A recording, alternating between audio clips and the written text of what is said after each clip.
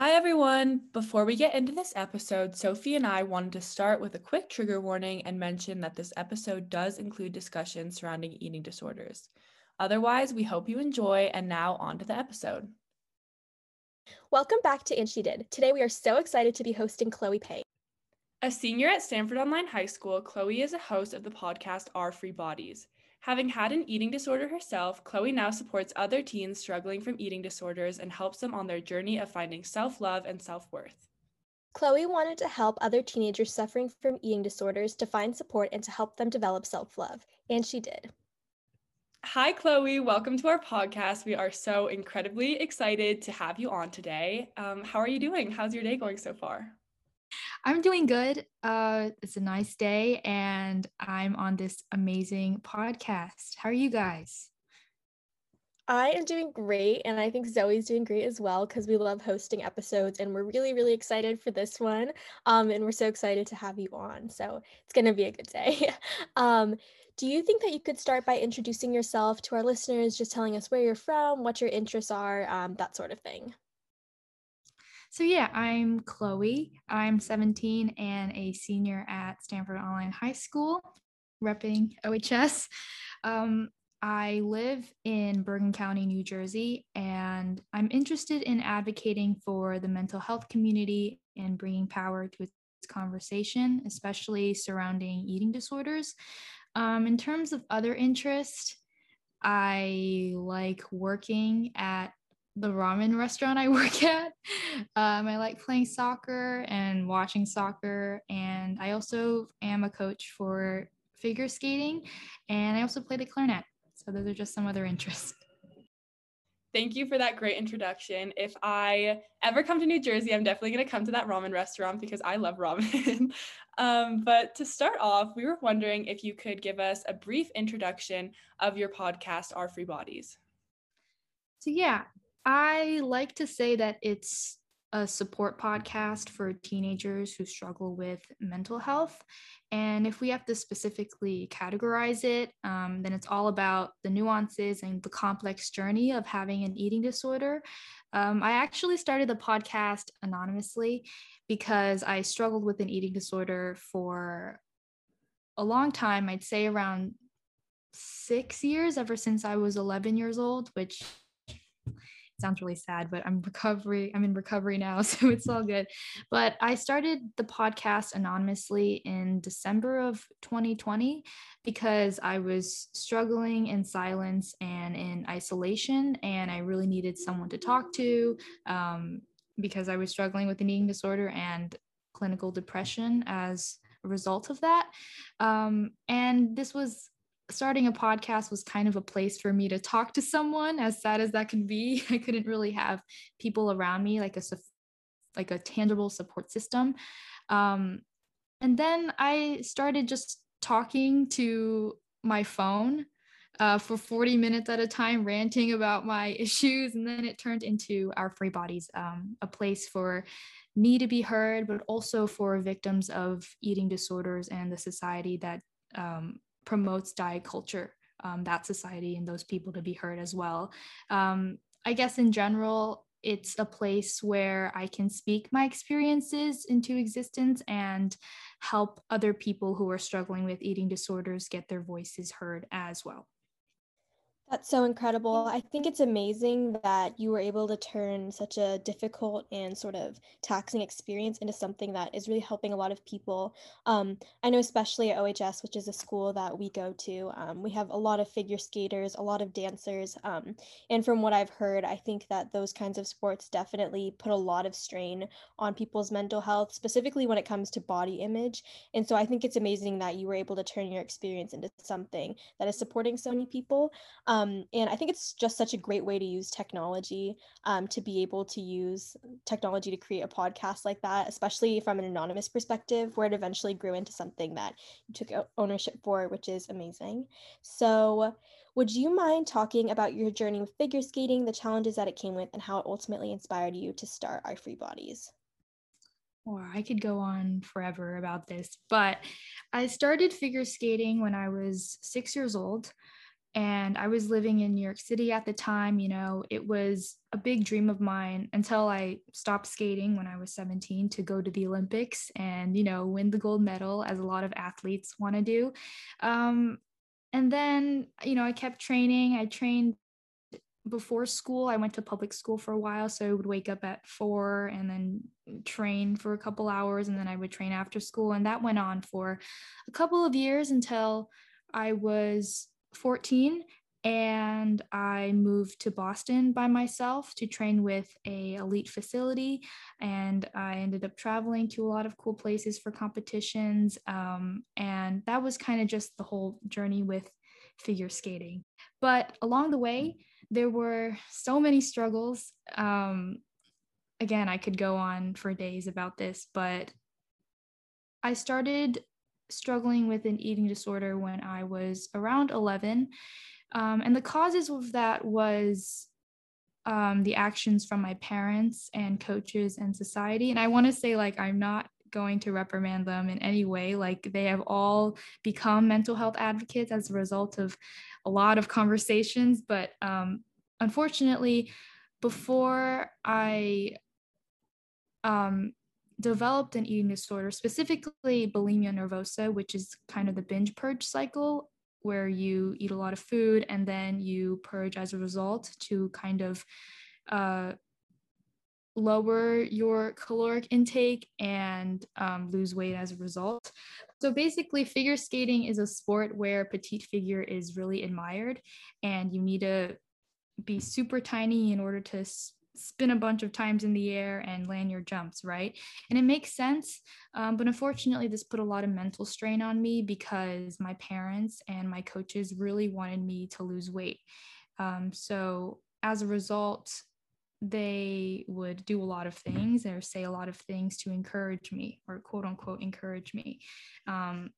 For instance, I'm going to provide some stories that may sound kind of depressing, but when I was starting from age 7, I'd say, so at the beginning of my skating career, I guess, my dad would keep a notebook of my weight every day. Basically, I was weighed every day, and he would keep track of it in a notebook to make sure there would be a decreasing trend throughout the entire career. So he kept track of it really closely. My coaches, they would take food away from me, or they would encourage me to have a piece of fruit for lunch and dinner. There was one time I was working with this incredible coach. She coached 2 Olympic champions, which is incredible. But she bought me a dress a few sizes smaller than I was, to encourage me to lose weight to fit into that dress. And it's those examples throughout my life that ingrained in my head that I needed to be small to be worthy of something. So that sparked my whole journey with bulimia, because I felt that if I didn't lose weight, I wouldn't be worthy in value, if that made any sense. So yeah, in general, having an eating disorder and not eating was very normalized. So I unfortunately could only realize that I needed help 6 years later, after I, decided that it was enough and I need to recover from whatever I was dealing with. But that's kind of the whole journey with figure skating. It is quite complex and nuanced. So hopefully that made sense to the listeners. Yeah. That makes a lot of sense. And thank you for being so vulnerable. It sounds like an incredibly tough experience, especially when it was so ingrained in the skating culture. It was hard to even realize that it was something that wasn't normal and it wasn't right. And ultimately, in your experience, it seems that figure skating led to struggles with your mental and physical health. And as I think, if I'm understanding correctly, you were able to make the brave and difficult decision to step back from skating and to prioritize your mental and physical health. And I was wondering, how were you able to make that decision? I know both Sophie and I are competitive athletes, and we know how it takes up so much of your life. And as you said, you moved to Boston to train at like an elite level. So I'm sure it took up a lot of your life, and it was your passion. So I guess I'm wondering, how were you able to make that decision to prioritize yourself, even when skating was such a big part of your life? So first, that's an amazing question because I realized that I never took the step back to reflect on how I made that change, because my process from training every day for 7 hours to recovery was so fast. Like I remember um, the exact moment in which I decided that I needed to recover, which was very devastating because with figure skating came a lot of dreams, as I mentioned before, going to the Olympics and everything. So it was very devastating and hard. But it was so fast, I never had the time to reflect and understand that transition. But I remember it was April of 2021 and it was a Thursday. And the night before I decided to pretty much quit skating, I had gone through a relapse in which I binged and I purged again the night before.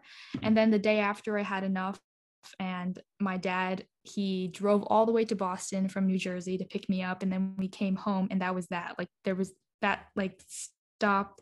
That was kind of the end of my skating career, because I haven't went back to train at an elite level since. I think what enabled me to make that decision was the years of malnutrition and restriction and the deprivation of not just eating food, but also the life experiences that came as a result of my eating disorder, and all of that helped me come to a stop. I mean, physically, I was extremely not healthy. My period stopped for 2 years. And I was exhausted all the time, training 7 hours a day and then not eating anything. I struggled with a lot of anxiety and depression and poor self-esteem and just health problems, mental health problems, physical health problems. And it was really just terrifying. And recovery seemed like the only thing that could get me out of there. You know, since I started skating, I was never able to eat dinner with my family. And this is just an example of one of those experiences that I was deprived of because I struggled so much with being scared of eating food, which sounds crazy to a person who doesn't struggle with an eating disorder, but it is quite frightening. So I never ate dinner with my family. And that day I thought of that the entire day. I was like, I just want to eat dinner with my family. I just want to have that experience. I think I deserve that experience. And that's when I switched to recovery. And recovery, starting it was extremely hard. The first month that I was recovering, I consumed probably like 8 to 10,000 calories a day. It sounds insane, but like that's just how physically deprived I was for the past 6 years. I was crying all the time. I just ate food. I cried. I ate food. I cried. It was just that kind of cycle. But a few months after I started, I was overcome with this sense of freedom and liberation. I could finally eat normally and I could make meaningful memories with other people. And of course, there's going to be relapses and mental struggles along the way, but in no way like I realized that I want to go back to the point I was before I started recovery. And yeah, that was kind of how I made that transition from training every day to recovering and living a quote unquote normal life again. That's an incredible story. And I don't mean incredible in the sense that, there were all positive experiences, but I think it's incredible that you were able to sort of realize that there was a point where you just couldn't really accept figure skating as being what was right for you anymore. And I think it's incredible, just so amazing that you were able to prioritize your mental and physical health. I think, especially in the sort of societal climate that we're in today, mental health is being more openly discussed. But, I think that to make that decision, especially when you were so young, that you just needed to prioritize you, is really incredible, and something that our listeners will definitely benefit from hearing about. I think that's something that we all need to keep in mind sometimes, that it's important to prioritize yourself, whatever that means for you, even if other people don't see it as being the right decision right away. As long as you know it, I think that's just so important. So on your podcast, you are very open about your self-reflection during your recovery. So what has been the biggest thing that you've learned about yourself while you face these challenges? I think the biggest thing I learned about myself is that I'm, like, simply put, I'm a strong person and I have the ability to overcome really challenging things. Not only to start recovery, but hopefully use it as an inspiration for other girls to recover as well, or continue recovery through my podcast, Our Free Bodies. Um, when you're struggling with an eating disorder, you have extreme poor self-esteem, as I mentioned before, and I was so insecure about everything. I felt judged and I needed validation from other people, and I was just really not confident as a person. But starting recovery and fighting through all those negative thoughts and um, those urges to go back to the disordered eating habits that I had before, like pushing through all of that, made me realize that I'm a really strong person. And also made me learn that mental health is so important. I was in this bubble for so long with people who told me that I needed to eat an almond for breakfast, lunch, and dinner in order to be in the physical shape I needed to be to do triple jumps. And that totally does not make sense to me now. But during the time, it was so normal. And I was like, okay, if you eat one almond today, then you'll be able to land every jump, which doesn't make any sense because you need energy in order to, like, I'm sure you guys as competitive athletes, like, you got to have fuel in your body in order to do the things you do, right? But that wasn't normalized. So when I got out of that bubble after recovery, I was like, yeah, mental health is so important and I need to do something about it because this issue is way too normalized. I hope that answered your question, but yeah, those are the things that I learned the most during my time. Yeah, that completely makes sense. And that's so incredible and inspiring how through your journey, I guess there's this quote that this kind of reminds me of: grow through what you go through. And that sounds like something you completely have done. You went through this really hard time, but you have grown so much and you are so strong. And also through your podcast, you've been able to kind of find like self-healing, it seems like, but also validate and support other people who are going through the same struggles.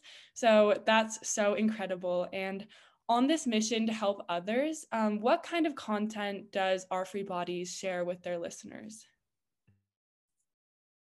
I was talking to Zoe about this before, but just lots of rants, lots of organized rants. They're organized, at least, I think. Like, I have some episodes where I just talk about where life is taking me and how recovery is progressing with all of its trials and tribulations. But then I have more psychological and neurological, I guess, scientific based episodes discussing the science behind an eating disorder. Like, I talk about the interrelationship between veganism and eating disorders in one episode, the science behind fear foods in another episode. So I have that as well. I also love to do collaborations.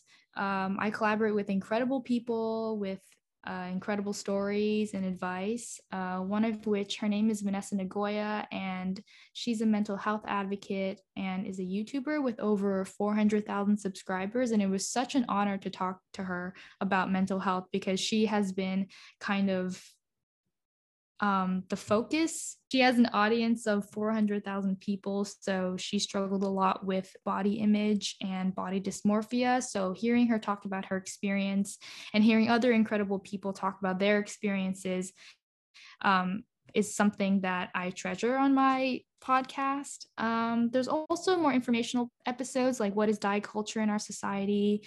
But in all, I like to say that my podcast is like your best friend. Like it's just a conversation you have with your good friend, and I want that to be its vibe. So in general, my podcast is a friend. Yeah, I like to say that. That's an amazing answer. I think that's sometimes what you need when you're going through a difficult time really is just a friend. And so I think that the fact that you were able to make a friend virtually in some sense through your podcast is just something that I think a lot of people need. And the fact that you're able to recognize that that is what people need is so amazing. So I think that Our Free Bodies sounds like an amazing podcast. So thank you so much for being brave enough to create that for people and for listeners. I know it wasn't easy getting there. It definitely, from this podcast, our episode, I think it's clear that you went through a lot to get to that point, but I think that the whole world is all the better for it and for what you're sharing with other people. So thank you for being brave enough to do that. Sometimes it can be hard to get to that point, but now you've inspired probably so many other figure skaters, dancers, and just athletes in general, or just people who are having a difficult time to be able to recognize that their mental health is important and their physical health is important. So with that in mind, we were just talking about your listeners. What sort of impacts have you seen from Our Free Bodies? So Our Free Bodies is not like a big platform, but I've gotten a lot of overwhelming messages from listeners telling me that they can relate to my experiences, whether it's through my eating disorder or through my athletic experience with toxic coaches or just mental health in general. So seeing those messages that I get always encourages me. I mean, it would encourage anyone. So that's one impact. Like just to be numerical, it has reached over 100 listeners with most episodes, which is super duper cool. And also, I don't think this is correct, but through Anchor, which is the platform I use to spread my podcast, it says that I've reached over 40 countries, which sounds insane to me, but I don't think that's true. But hopefully it is true. I mean, hopefully they're not just BSing me. But yeah, that's just the general impact that I see from Our Free Bodies. Hopefully it can grow into something bigger and I don't know, change the conversation surrounding eating disorders and mental health. Yeah, definitely. And I think especially with things like mental health and eating disorders, a lot of times the biggest or most helpful thing is hearing other people with similar experiences, and it really validates what you're going through yourself. So I think Our Free Bodies does that really well from the episodes I've listened to. So I think that's super incredible. And we were wondering, how do you plan to continue supporting teenagers with eating disorders and advocating for self-love in the future, whether that be through your podcast or through other platforms? I haven't really thought about this yet because I just love talking to the microphone and I don't know, thinking about my listeners, just responding in a sense. But I have some exciting projects coming up with Olympians who are mental health advocates, as well as other registered dietitians and neurologists, which is always so cool to hear their perspectives of it, especially from an elite athlete level and then also from a medical perspective. I have always wanted to do this, but I feel like I'm not qualified yet. But I always wanted to start a support group where I can actually talk to the listeners and kind of create this safe space for people to talk about their struggles with mental health and or struggling with an eating disorder.